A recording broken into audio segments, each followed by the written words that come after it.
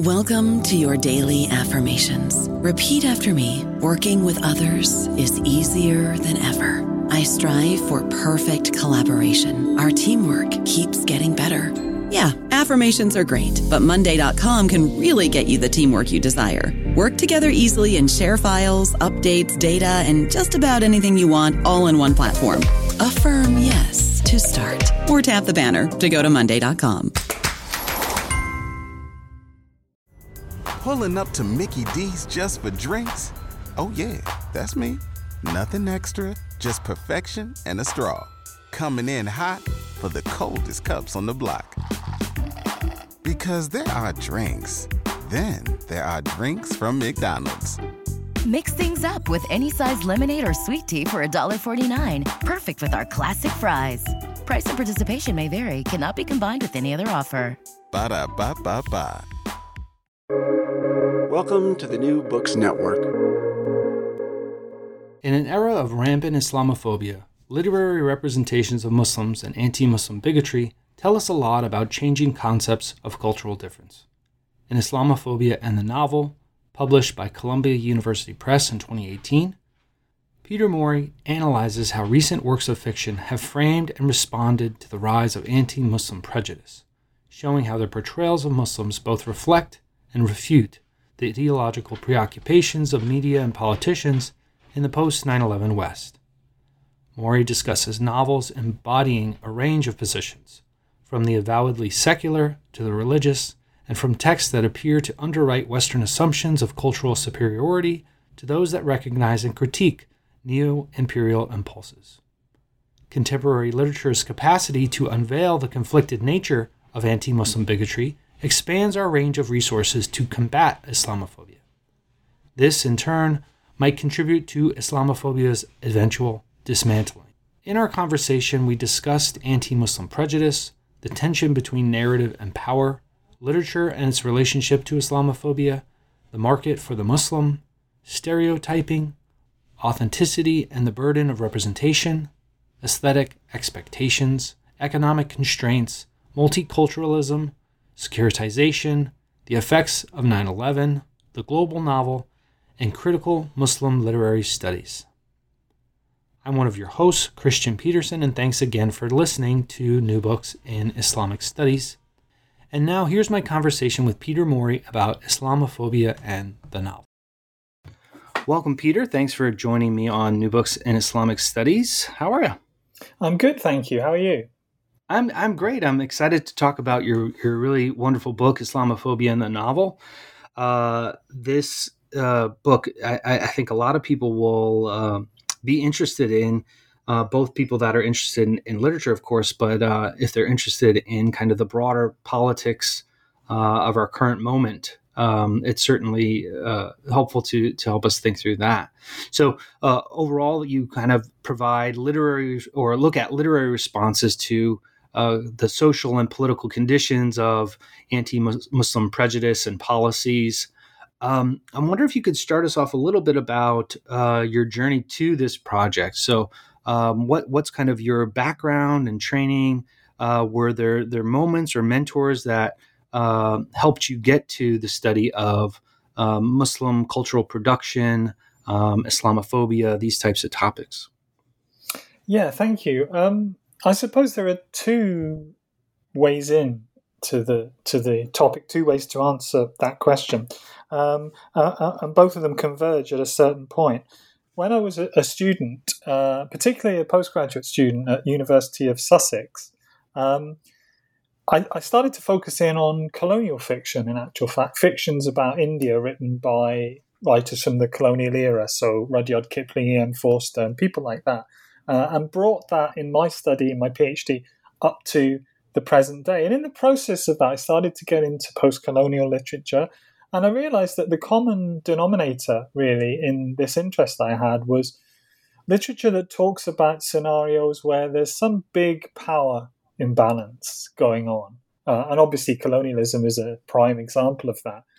And so from there, I kind of moved really into post-colonial studies more broadly, still with that same understanding, looking initially at India, in actual fact. My early books were all about India and the Indian diaspora writing. And then, of course, 9/11 happened, and you had that big conflagration, and you also had Islamophobia taking a gear change there, going up through the gears, as it were. And it seemed to me that that was the most pressing, and continues in a way to be one of the most pressing imbalances of power that there are. And so, as a literature person, as a student of literature and a graduate in literature and now a teacher of literature, I thought, well, what role does literature and culture play in these things? How does something kind of seemingly innocuous as a novel relate to an atmosphere of Islamophobia, the cultural values, the various things that are claimed about one side or another in this supposed clash of civilizations, as it was sometimes called. So it was a kind of journey, really, the common theme of which was narrative and power. So that's one part of the story. The other part of the story, I suppose, is that I met my partner, who was Muslim, a Muslim woman, and we got married and we had kids. And so it was also all about trying to work out how we as a family unit, and my extended family now in Pakistan as well, how we all fit into this narrative, because it had a very significant effect, of course, on our ability to travel internationally, as it did with everyone, but the security measures and things that came in after that had a particular impact. So I think the personal and the professional, if you like, came together in converging on this question of Islamophobia. And it's really been the main subject matter of my research probably for about 15 years or maybe more now. Yeah, and this project specifically relates to some of your past work in key ways. You start this book with some sophisticated thinking about the ideas of framing, and this, if people don't know, you have this very well-known book, Framing Muslims, which helps us account for, in this literary context, what you say are text, context, and paratext. So can you set us up with this idea of framing? What do you see as the existent dominant framing for the literature that you're looking at? Yeah, you're right. I think that this book follows on, in a sense, from Framing Muslims, which was the book that I co-authored with Amina Yaqeen. And there we were looking at the frame in terms of the converging discourses, if you like, the ways of seeing that unite and have united politics and culture, the media and so on, since 9/11, in the way they talk about Muslims. And so the frame, in a sense, becomes that set of issues that are deemed salient around the question of Muslims and Islam, particularly in the West, and in the global war on terror. And so when you come to literature, you've got another level of that, really, because literature itself obviously frames the world. Novels frame the world in a particular way, in an imaginative way. But if they're at all realist, they will engage with scenarios which are recognizable and which, again, are imbued with power. So the way that framing works, really, in terms of literature and Islamophobia, in this particular book, is that you have the framing act of writing the literary narrative, outside of which you have, in a sense, another frame, which is that topical frame, if you like. What's going on in the world, what's going on in the politics, which tends to influence the subject matter of the novels, for example. And then beyond that, again, you have a kind of macro paratextual, if you like, framing structure, which is also to do with the modes of dissemination, production, publication. What novels get published, what gets reviewed, how is it reviewed, what kind of slots are reviewers and readers fitting this into, what previous knowledge are they bringing to bear in the way they interpret this stuff. So there are various kind of levels of framing, but I would say it's that container, if you like, that holds together the kinds of things that one can say about Muslims in contemporary society. Yeah, and you put this kind of related term or phrase, this market for the Muslim, which I think is really useful from the book. And this, if I'm reading correctly, is kind of establishes aesthetic and economic criteria for success in thinking about Muslim and cultural production and the novel specifically. What do you mean by this phrase, the market for the Muslim, and what are the types of demands it makes on writers and publishers and all of that? You put it very well there. I think when you say the aesthetic and commercial market for the Muslim, it is you're right. It's the convergence of those two things. If you go back, for example, to the early years after 9/11, to some extent still today, but particularly then, there was a great urgency to find out more about Islamic cultures across the world, really. And so, along with books about politics or anthropology or those kinds of things, literary fiction also kind of comes in to feed that market. So a certain kind of writing, which I talk about in the Muslim Misery Memoir chapter of the book, actually, in a sense fills that gap in the market. It provides information, supposedly authentic, about Muslims and Islam, but it does so in such a way then really as to be recognizable within that broader discursive frame. What are the problems we know here? Well, the problems are to do with women's rights or radicalization, or there are a certain list of things that will always be there. And particularly if you look at the books from that early decade or so after 9/11, the ones that you can probably remember, the ones that were really big literary hits, but also the kind of bestseller market, the kind of pulp fiction ones, really, they all, in a sense, are answering that question or engaging with that question in some way. And so I think one of the things I gesture towards in the book, and it's an ongoing story, is the fact that as time goes on, writers, Muslim background writers, for example, become more, in a sense, wise to that frame, and in a sense try and possibly subvert it from inside, find ways, in other words, to change the agenda, which is a very difficult thing to do because the agenda frames the conversation. Yeah, and one of the kind of threads through the book and through much of the work you study, and it's kind of inherent in what you were just talking about, is this idea of the kind of fetishization of authenticity. So can you talk about why novels, which are fiction, are so often understood as kind of ethnographic accounts in a way?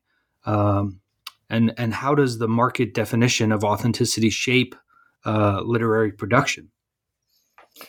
There's a good quote, which I think I use in the book, from Sarah Brunet's work. And one of the things she says is that the moment something is declared by somebody to be authentic, it's become mediated, and to that extent, it's not authentic anymore. And really it is about that. In a sense, it's about custodianship or gatekeeping in a way. Because if you think about that scenario I was describing, the publishing world in the years perhaps since 9/11, and that particular interest, that itch, if you like, that they want to scratch about, why do Muslims do this? Why does it behave like that? Or why do they behave like that? I think that, in a sense, that's the answer to the question, that the anthropological and the ethnographic comes from a place where Muslim cultures, practices, beliefs are other, they're different. The norm, if you like, within the publishing world, and particularly the books that I talk about in Islamophobia in the novel, they've all gone through a particular process of being discovered, as it were, being edited, being adjusted. There's been a process going on. They're marketed with certain kinds of cover, and so they're all, in a sense, adjusted and moved towards an interpretation that the reader is invited, I should say, to bring to bear, which is that I'm going to learn more about Muslims from this. So a lot of them, not all of them, but a lot of them assume a non-Muslim reader, and they may, for example, and many of them do this, they may explain what Eid is, for example, or particular cultural practices, for a reader who is presumed not to be from an Islamic cultural background.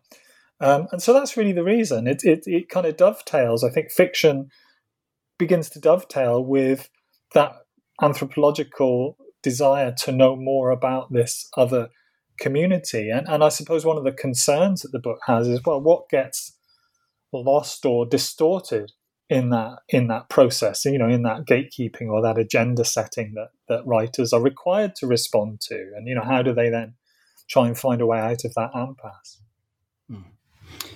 Another theme that comes up a lot across the book, which again you kind of already pointed to a little bit, is this burden of representation for writers of Muslim background, and several of the authors you look at, some of them kind of utilize the kind of dominant understandings of Islam, but many of them push back and say, want to give alternative perspectives of what being Muslim is.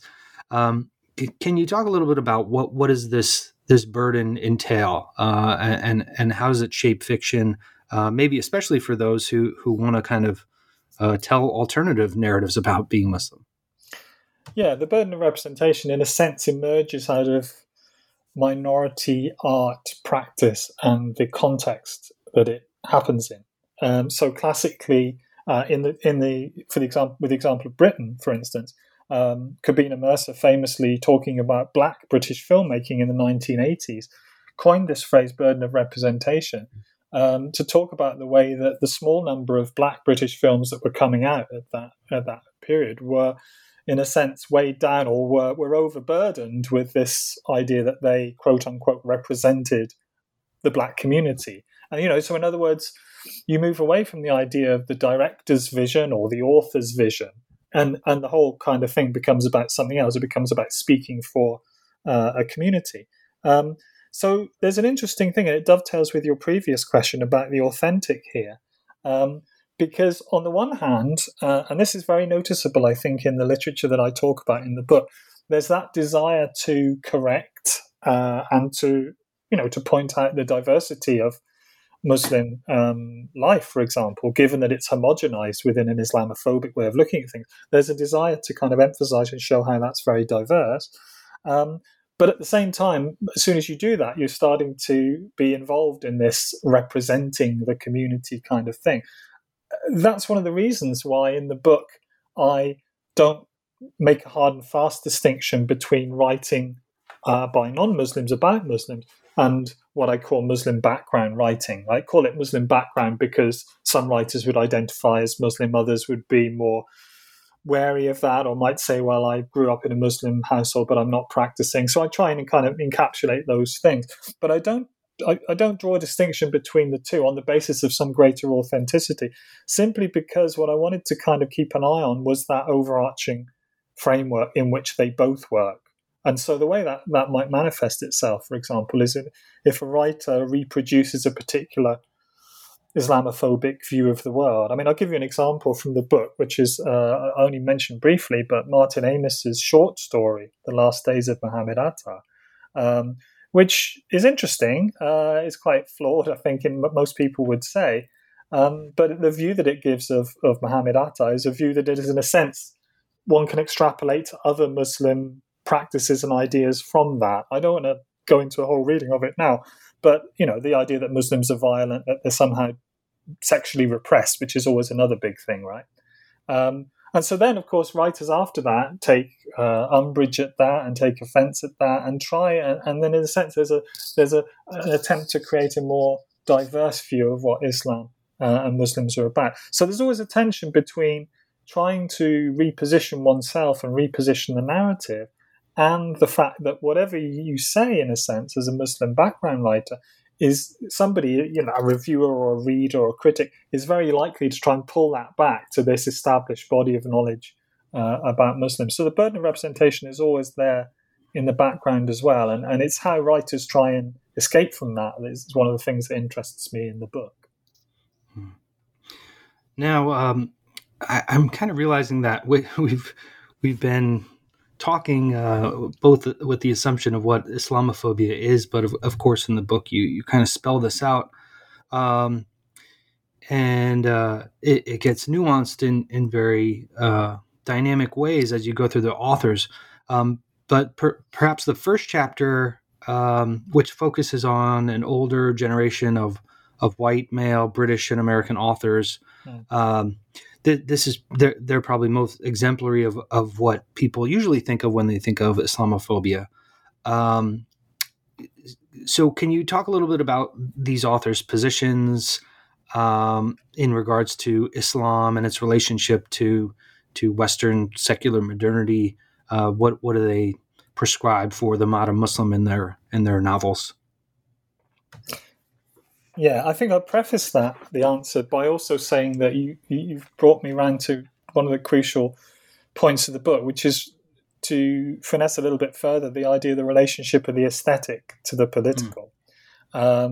Because quite often, and in fact, one of the tenets that the writers I talk about in chapter 1, particularly Martin Amis and Ian McEwan, would hold to be true, is that the aesthetic somehow stands slightly to one side of the political, or can stand to one side of the political and reflect things in a way that is not kind of weighed down by ideology.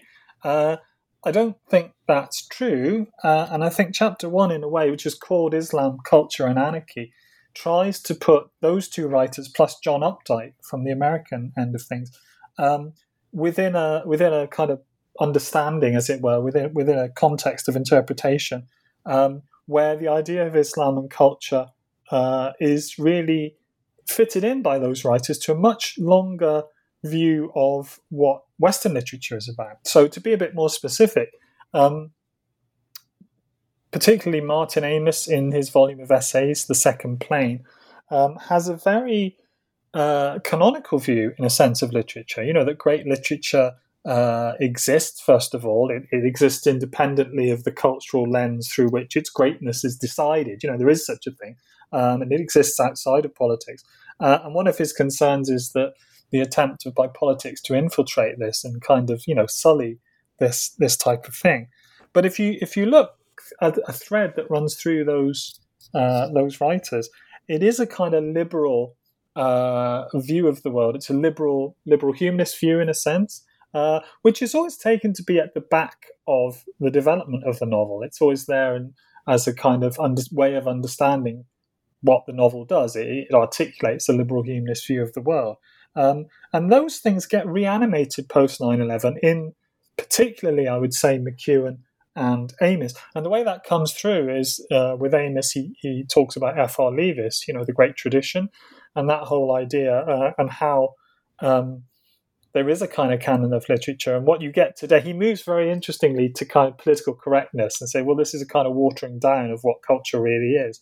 McEwan in Saturday goes right back to that great Victorian liberal poet, Matthew Arnold, and his poem Dover Beach, and seriously, as far as I can understand, proposes this as a kind of remedy for all sorts of social ills, which come to symbolize the invasion of the alien into this kind of middle-class Western scenario. So it's a bit slightly more oblique there. John Updike, similarly, I think, and the interesting thing about Terrorists, which is the book I talk about there, is that there's not a lot of difference between the social diagnosis that's offered by the two protagonists, even though one is an elderly Jewish guy and the other one is a young radicalized Muslim. Their interpretation of what's wrong with America converges on this idea of social decline. And so in a way, what I think those three writers are doing, and one of the reasons why I put them together, is that they are suggesting that the appeasement, if you like, of Islam, or the toleration of things within multiculturalism, has led to some kind of attenuation of Western culture. And so I connect that to things like Paul Berman's Terror and Liberalism, and particular ways of understanding the West is sealed off from this other culture, which through the processes of decolonization, migration, and so on, has made its way into the center. And what are we going to do? You know, 9/11 has blown up, and this is the result of multicultural appeasement, as one of them calls it. So that's really what it's about. It's about that chapter is about the way that the idea of culture can be, in a sense, weaponized in this war on terror. You move from them to authors of Muslim background that they might not strap on that identity so clearly, but also dealing with issues of multiculturalism. You look at Hanif Qureshi and Monica Ali. Can you tell us about the novels of theirs that you look at and how these writers negotiate pressures of growing multiculturalism and notions of individuality, along with the expectations of authenticity from those authors. Yeah, that's a good. You've wrapped a lot of things up there in a good kind of tight question, because that's precisely in chapter 2 the thing I want to try to explore, which is on the one hand, both those writers, Monica Ali, whose Brick Lane I look at, and Hanif Qureshi, whose Black Album is my focus there, have both been taken, for better or worse, as representative figures for minority communities at one point or another in their career. They both repudiated that, but nevertheless they've been read in that way, partly, again, because of this burden of representation. But what you tend to find in both the Black Album and more particularly, I think, in Brick Lane, is a kind of individualism which moves away from the collective solidarities that you might associate more readily with multiculturalism. So, for example, in Hanif Qureshi's The Black Album, the dilemma that the central character Shahid has is whether to go along with his kind of hedonistic instincts and he's having this affair with his tutor, and does he run off with her, or does he become more involved in this quite conservative religious group at his local college where he studies? And it's a very binary novel, as that summary would indicate. And Shahid vacillates for a bit between those two things, and some interesting discussions happen. But in the end, he's always going to take the path of individualism and go off with his girlfriend, which he does at the end. In Brick Lane, it's slightly different, because there you have the focus on a Bangladeshi woman who's come from Bangladesh to the East End of London to live in almost stereotypically constrained circumstances of economic comparative poverty, in a very patriarchal household where her husband makes her do all the menial tasks. And obviously she becomes very frustrated with this, and there's no real solidarity there until a certain point in the book happens when 9/11 occurs, and then a group gets together to kind of defend Muslims, as it were, and things start spiraling away from there. But the central protagonist, in that case Nazneen, doesn't choose to follow that route. Instead, what she does is, once she's kind of free of her husband, she sets up a little business with her another of the Bangladeshi Muslim women. There's nothing wrong with that. That sounds like kind of very laudable, energy and kind of agency. But within the context of the imagery of the book and the moment that it describes from the 80s through to the early 2000s, it is that moment of neoliberal economics in a way where reliance on the state, the relationship to state provision becomes attenuated. You think about the policies of Margaret Thatcher or Ronald Reagan. And so individualism becomes loaded with a particular economic and ideological baggage. And so the way the book ends, I think, or the way I argue the book ends, is that the lesson, if you like, for the protagonist is to not to go down the route of multicultural solidarity, but instead to branch off on her own, to try and make a bit of money, to become a kind of neoliberal actor, as it were, a neoliberal subject. All of that's working against the idea that multiculturalism is a kind of collective operation. And so I put multiculturalism there, courtesy of Will Kimlicka and a few other theorists, in dialogue with that other tension that's kind of pulling people towards individualism in that 20 to 30 year period that the book's set in. You mentioned this phrase, which is right on, but also kind of sad and funny at the same time, the Muslim misery memoir. What do you mean by this? What is the Muslim misery memoir? And the examples that you use, can you tell us why they were so successful, you think? Yeah, the Muslim misery memoir is kind of my coinage, really. It's you can also see these books called things like neo-Orientalist and various other terms that are used around them. The common characteristic really is, and these actually, to be specific, are very much a post 9/11 phenomena. Hanif Qureshi, who we mentioned earlier, is writing Black Album in the mid-90s. That's a very much a post fatwa, post Satanic Verses book. These books, the Muslim misery memoirs, are are post 9/11 books very specifically because they describe characters who are burdened in very direct, oppressive ways by regimes, at least, claiming legitimacy through Islam. So the books I look at there are Asa Nafisi's Reading Lolita in Tehran, where obviously the villain of the piece, as it were, is the Islamic Republic with its thought police and its Republican Guard and its censorship and its anti-Westernism. And the other one is Khaled Hosseini's The Kite Runner, which I think is not as overt an example of a book that is kind of describing the miseries of its protagonist, specifically with reference to Islam being at fault. But nevertheless, it plays out that same idea of the West as a place of freedom, and the East, in this case Afghanistan, as a place of corruption, fundamentalism, and actually threatening totalitarianism as well. So the Misery Memoirs, I mean, the subtitle of that chapter is The Truth Claims of Exotic Suffering. And one of the things I argue there is that you have these books which appeal, obviously, post 9/11, to a particular mindset which at that same moment is arguing for Western interventions in Afghanistan and subsequently Iraq, and Iran is on the radar, as it's always on the radar for those things. And so Nafisi's book, for example, which is really about the glories of studying English literature, which is really not allowed in the Islamic Republic, plays into that idea that the West is the repository of freedom, and everything in the book that comes from Iran is oppressive and unpleasant. And so there you see the way that the Muslim Misery Memoir, that Islam is in a sense the thing that's blamed for the oppression of the women in that particular book. In The Kite Runner, it's slightly different because there you have a protagonist who, again, moves to the West, having had to leave his country when the Soviets invade in 1979. But again, the dyad is very, very clear that he goes back to Afghanistan post-Taliban or around about that time, 9/11.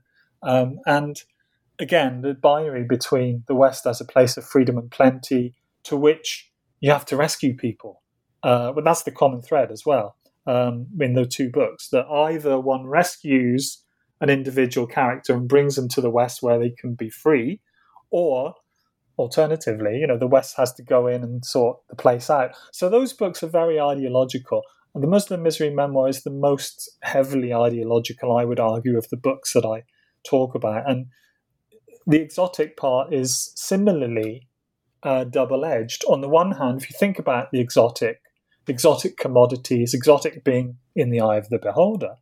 But if you think about the exotic, usually we think of spices or foodstuffs or rugs or, vases or whatever it might be. But there's another kind of exotic, I argue, which is to do with this suffering. It's a kind of almost a fetishization of the misery that's associated with Islam. And it becomes there's a kind of frisson attached to that, which you get in these books as well. So the books, therefore, are very much from that early post 9/11 Clash of Civilizations viewpoint, I think. I don't know about you, but I'm very busy and I don't have a lot of time to cook. That's why I subscribe to Factor. Eating better is easy with Factor's delicious, ready-to-eat meals. Every fresh, never frozen meal is chef-crafted, dietitian approved, and ready to go in just 2 minutes. You'll have over 35 different options to choose from every week, including Calorie Smart, Protein Plus, and Keto. These are 2-minute meals. Factor meals are ready to eat and heat, so there's no prepping, cooking, or cleanup needed. They're flexible for your schedule. Get as much or as little as you need by choosing your meals every week. Factor is the perfect solution if you're looking for fast, premium options with no cooking required. Sign up and save. We've done the math, and this is important. Factor is less expensive than takeout, and every meal is dietitian approved to be nutritious and delicious. Head to factormeals.com/NBN50 and use code NBN50 to get 50% off. That's code NBN50 at factormeals.com/NBN50 to get 50% off. And so in your book, you move from the quote unquote Muslim world, so to speak, to the center of freedom in New York City, with books that are situated in a kind of post 9/11 world. can you tell us how the books that you look at here, what do they reveal about American identity and the positions of Muslims in a time of very heightened Islamophobia? The two books I look at here are Amy Waldman's The Submission and H.M. Naqvi's Homeboy. And they're quite different in a way, because one takes a kind of overview of a particular controversy, which is to do with the design of a memorial for the 9/11 attacks, essentially. But which also actually maps onto the Ground Zero mosque controversy, which was happening around about the same time. People may remember that, when there was a proposal to build an Islamic social center near-ish to the Ground Zero, the Twin Towers. And it's not a sort of piece of factual fiction a la Norman Mailer or anything, but it definitely kind of sums up something about the way that Islamophobia operates. In fact, I would say that the Amy Waldman book, The Submission, is probably the book that illustrates Islamophobia in action as you and I might imagine it to be, or as people experience it to be, I should say, most directly. And so it's a contest between proponents and opponents of the design, which turns out to be designed by a Muslim architect. And when that comes out, there's a big furore. And you see all those forces come to bear that one associates with Islamophobia. You see the media pitching in, you see bloggers, you see radio shock jocks, you see politicians, you see an opportunity there. And they all converge on this issue and this one particular character. The thing I would say about that book that interests me as well is that Amy Waldman is quite insightful about the fact that this is a contest over whose knowledge is going to win out, whose truth is going to win out. The Muslim architect is very secular, but his work, precisely because he is Muslim, is read as some coded kind of signal about, the ultimate victory of Islam, and therefore it's an insult to the dead of 9/11 and so on. So those very hyperbolic claims that are always associated, they come through there. So there's that, and the knowledge, really, the question of who owns the knowledge, whose definition is going to win out, is played out very interestingly in that book. H.M. Naqvi's book, Homeboy, is very different because it focuses, again, on three Pakistani migrants to America and the effect of 9/11 on them, which is obviously much more kind of direct and concentrated. And it particularly plays out in both books, but more so in this one perhaps, through the spaces that they can and can't enter. When the book starts off, New York is this kind of paradise, really, this multicultural paradise, that welcomes everybody. You have the Statue of Liberty and so on and so forth.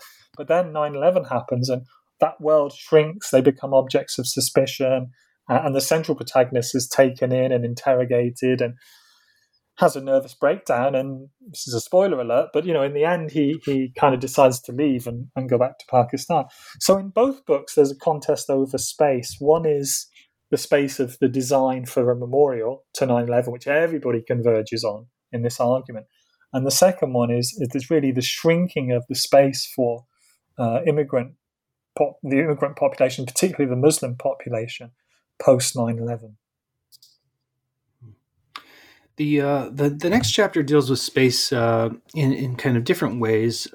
Here you look at three liberal thrillers by non-Muslim authors, and they're dealing with issues of securitization and borders, migration, these types of things. How does Islamophobia inform these novels? How do they deal with these topics of exclusion and citizenship and the like? That's a tricky question, because with these novels, you're right, they're liberal novels. And one of the things and they're liberal thrillers, actually, specifically.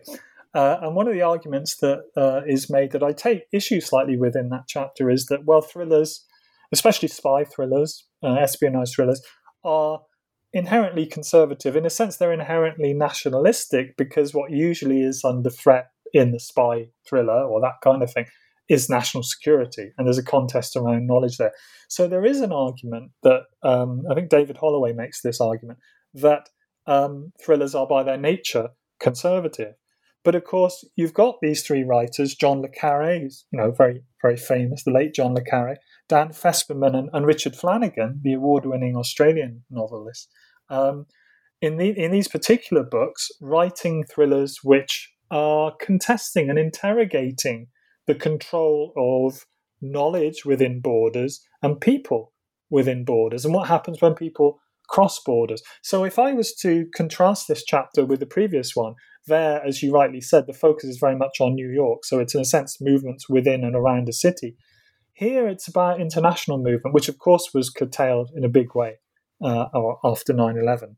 And so here, with the Le Carré book, which is A Most Wanted Man, you have an incidence of a Chechen migrant trying to travel to Germany, having been tortured. He's got a very complicated background, which I won't go into.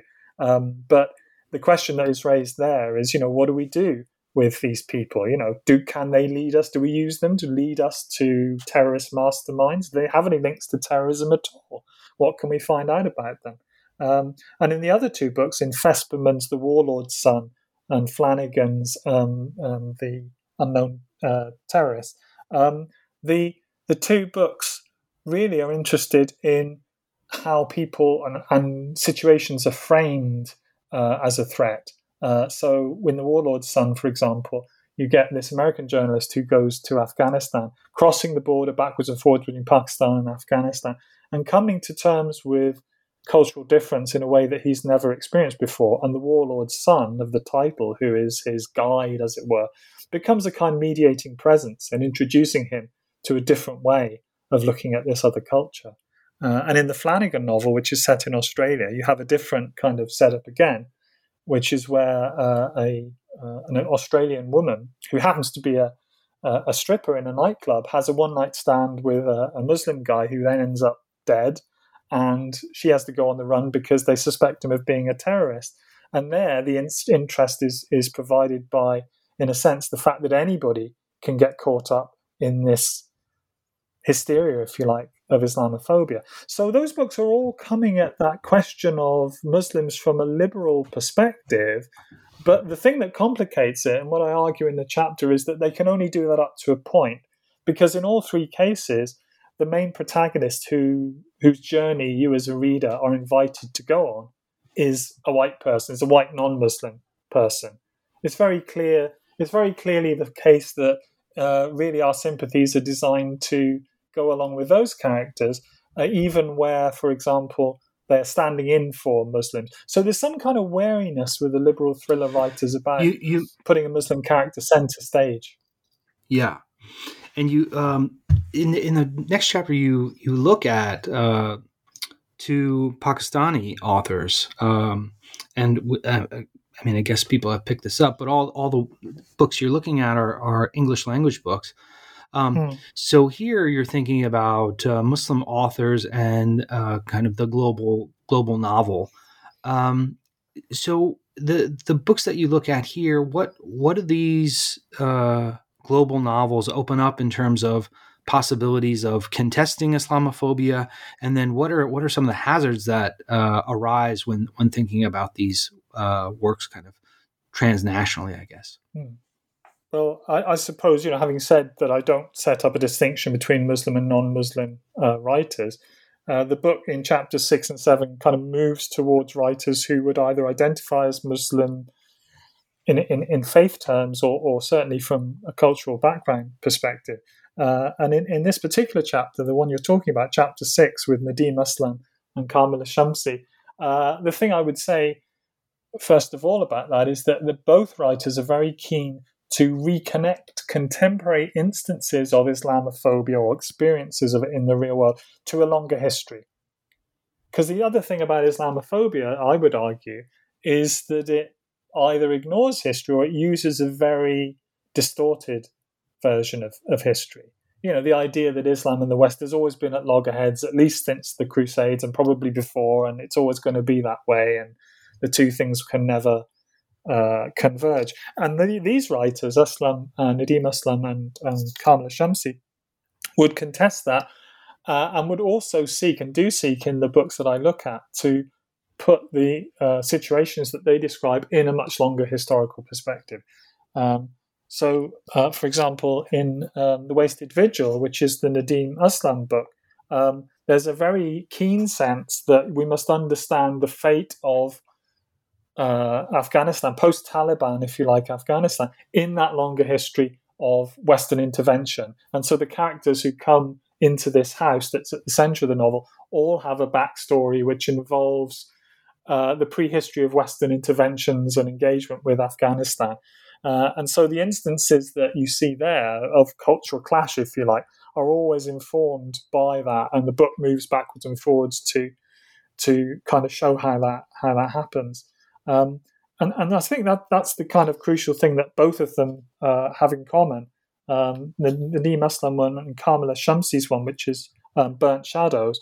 Burnt Shadows is about a family, really, a kind of mixed race family, a Japanese and Pakistani family who then have a German set of relatives as well. And that story takes a long historical sweep from the end of the Second World War and the Hiroshima bombing through to post 9/11, and the family is involved in one way or another in some of the major upheavals. So the thing that both those writers have in common, I think, is a desire to historicize.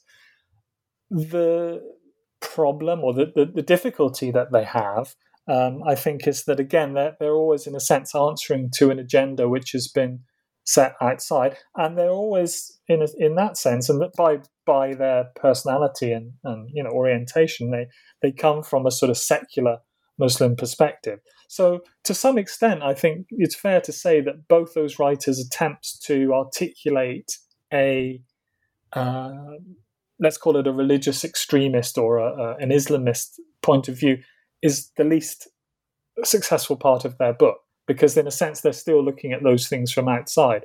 But on the other hand, as I say, the fact they historicize something that other writers tend to take as a trans-historical given is very important. The last chapter where you analyze books, you focus on Mohsin Hamid's The Reluctant Fundamentalist, which maybe lots of listeners know, if not by the book, maybe by the movie, and then Layla Abulallah's Minaret, another very kind of well-known book in literary circles. So these are set in this kind of market for the Muslim context in perhaps different ways than much of the other work you've looked at here. So can you tell us a little bit about these books, and then how do you see them illustrating the problems of this current market? Yeah, the thing I'd preface this by saying is for anybody who has seen the film of The Reluctant Fundamentalist, could do read the book, actually, because the film doesn't do anything like the book does in terms of problematizing point of view. I mean, I like the film. I watched the film myself. It's a good old-fashioned thriller, but the book is not about that, really. And I think what both of them, in very different ways, Abu Layla's book and Hamid's book, do is they ask questions of us in terms of our position as readers. They ask us to do something a bit unusual, but in very different ways. So with The Reluctant Fundamentalist, famously, I guess now, is done as a dramatic monologue from the point of view of one person only in a dialogue. And that person is Changiz, who was a functionary of the American corporate system. He was involved in a company that values other companies for takeover, but has, through various ins and outs and after 9/11, gone back to Pakistan and decided, instead of serving the empire as he sees it, to become an agitator for disengagement with America. And we are led to believe the person who he's interacting with over the table in this nighttime scene in Lahore, which is punctured by these flashbacks to his earlier life, the other person in that one-sided dialogue may or may not be a CIA agent. The film actually assumes that it is a CIA agent and just goes for it from there. But the ambiguity in Hamid's text is run all the way through, And what it does is to kind of put the reader in the position of this interlocutor, makes the reader think about what their assumptions for the motivations of someone who seems to have ended up as a fundamentalist, but actually hasn't. But anyway, seems to have ended up as a fundamentalist. What's their backstory? What's their motivation? And we're taken on that journey. But all the way through, and even up to the end, we don't really know what's true or what's not, precisely because it's just done through this one pair of eyes. So what I argue about that book in terms of the market for the Muslim is that Mohsin Hamid is still having to answer, if you like, those anthropological questions we started talking about much earlier. But what he's doing by, in a sense, adopting that position where the you interlocutor is the person on the other side of the table, but it's also the reader. What he's doing there is to kind of draw attention to the fact that that is a one-sided interaction, that one can never know the other in a way. So on the one hand, the book, which has been very successful, feeds into the idea that this might be about fundamentalism and why people become fundamentalists. But almost from the first page, it deconstructs that view from the inside. And you end up realizing that whatever else he is, this central character is not a religious fanatic or anything like that. So it's very, very clever. The Layla Abu Layla novel, Minaret, is much more kind of traditional on one level, because it's telling the story, and it's the one book in Islamophobia in the novel that I look at that attempts to tell the story of a person of faith. And it's the story of this woman from Sudan who then comes to Britain, and she loses her family, and her brother goes off the rails and gets imprisoned for drug dealing and so on. She goes to the absolute bottom of, the lowest she can get, and the lowest place she feels she can get. And her recovery, as it were, from that position is aligned with her rediscovery, if you like, of the Islamic faith she's been rather dismissive of before, and it becomes central to her life. And the question that I ask about that is, how do we read, how do we understand that, given the stuff that I outlined in the first chapter that we were talking about, the liberal chapter, given that the idea that the novel as a form is secular and liberal by nature. So how do you get a kind of religious consciousness to come across in a very kind of materialist and direct form? And Layla Abu Layla, in a sense, doesn't try to do that. She doesn't. She just says, "This is what it's like. This is the story I have to tell." So the ambiguity there is around the fact that people will be and are and have looked to Layla Abu Layla for the, again, quote unquote, authentic Muslim experience, and yet there are all sorts of things about that which ask questions of the novel as a form. So although I think she's not as consciously radical as Mohsin Hamid, there is something that a kind of reflection on the market for the Muslim, the desire for information. We want information about Muslims. Why do they do what they do? Both those writers, I think, are kind of challenging and subverting that in very different ways. In the final chapter, you offer what you call a critical Muslim literary studies. So what do you mean by this? How do we foster such a project? And what would you say are the potential outcomes of such an endeavor? Yeah, it was an idea really, and I think that occurred to me as I was writing the book. It wasn't planned in a way, but it seemed the natural outcome of those readings and those arguments that I've just unpacked.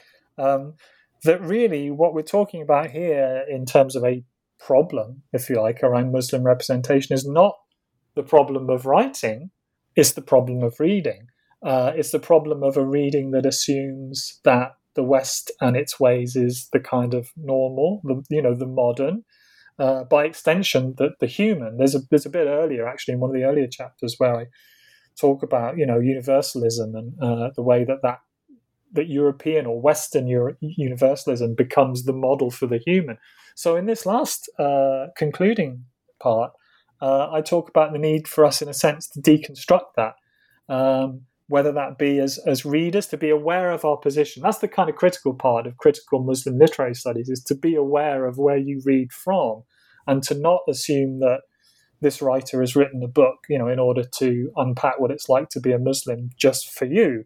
You have to think about where you come from. And by extension, the publishing industry, the way that these books are marketed and so on, needs to be a little bit more self-critical and self-aware of the degree to which they perpetuate that relationship that I outlined earlier between the novel and, to use a very big term, the West.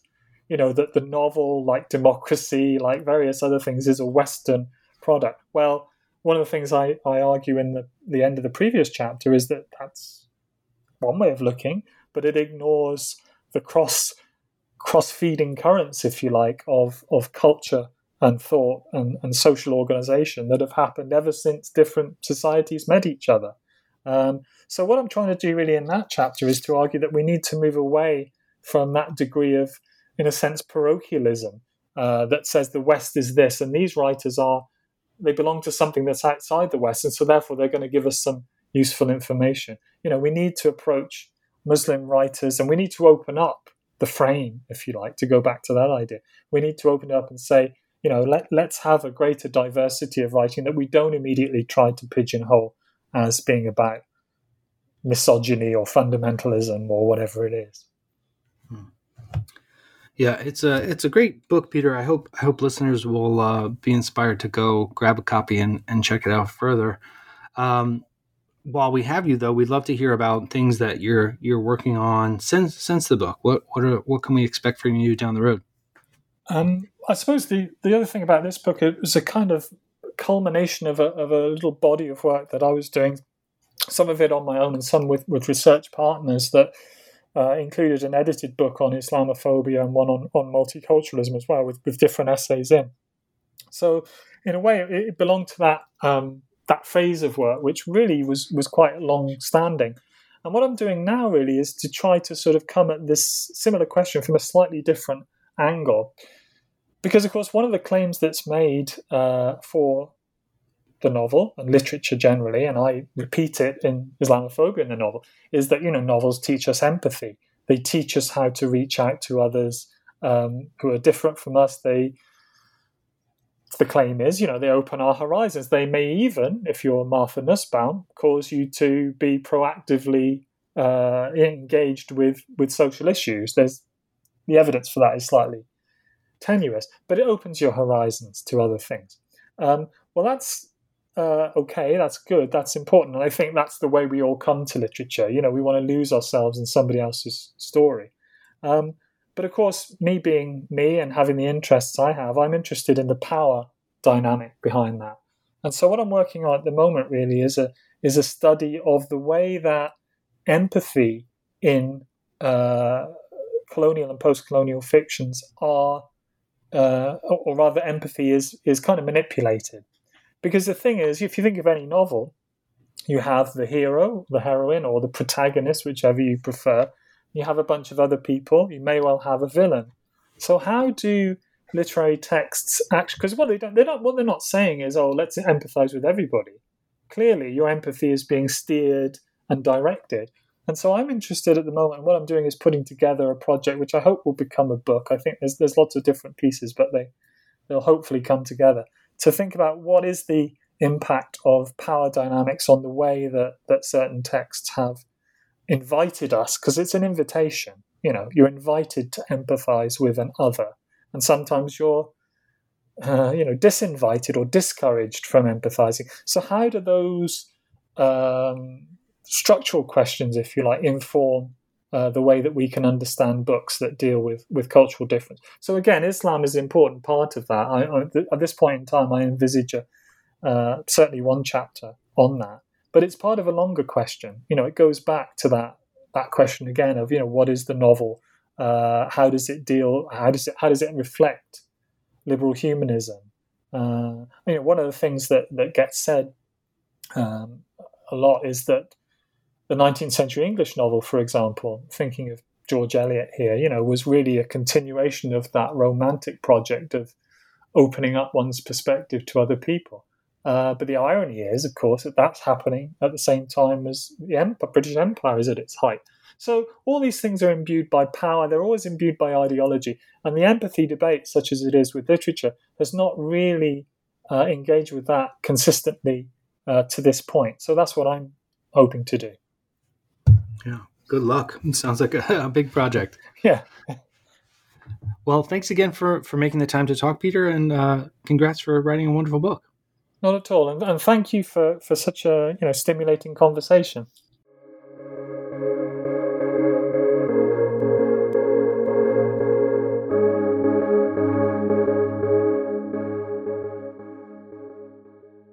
Hello, it is Ryan, and we could all use an extra bright spot in our day, couldn't we? Just to make up for things like sitting in traffic, doing the dishes, counting your steps, all the mundane stuff. That is why I'm such a big fan of Chumba Casino. Chumba Casino has all your favorite social casino-style games that you can play for free anytime, anywhere with daily bonuses. That should brighten your day a little. Actually, a lot. So sign up now at ChumbaCasino.com. That's ChumbaCasino.com. No purchase necessary. VGW Group. Void where prohibited by law. See terms and conditions. 18+.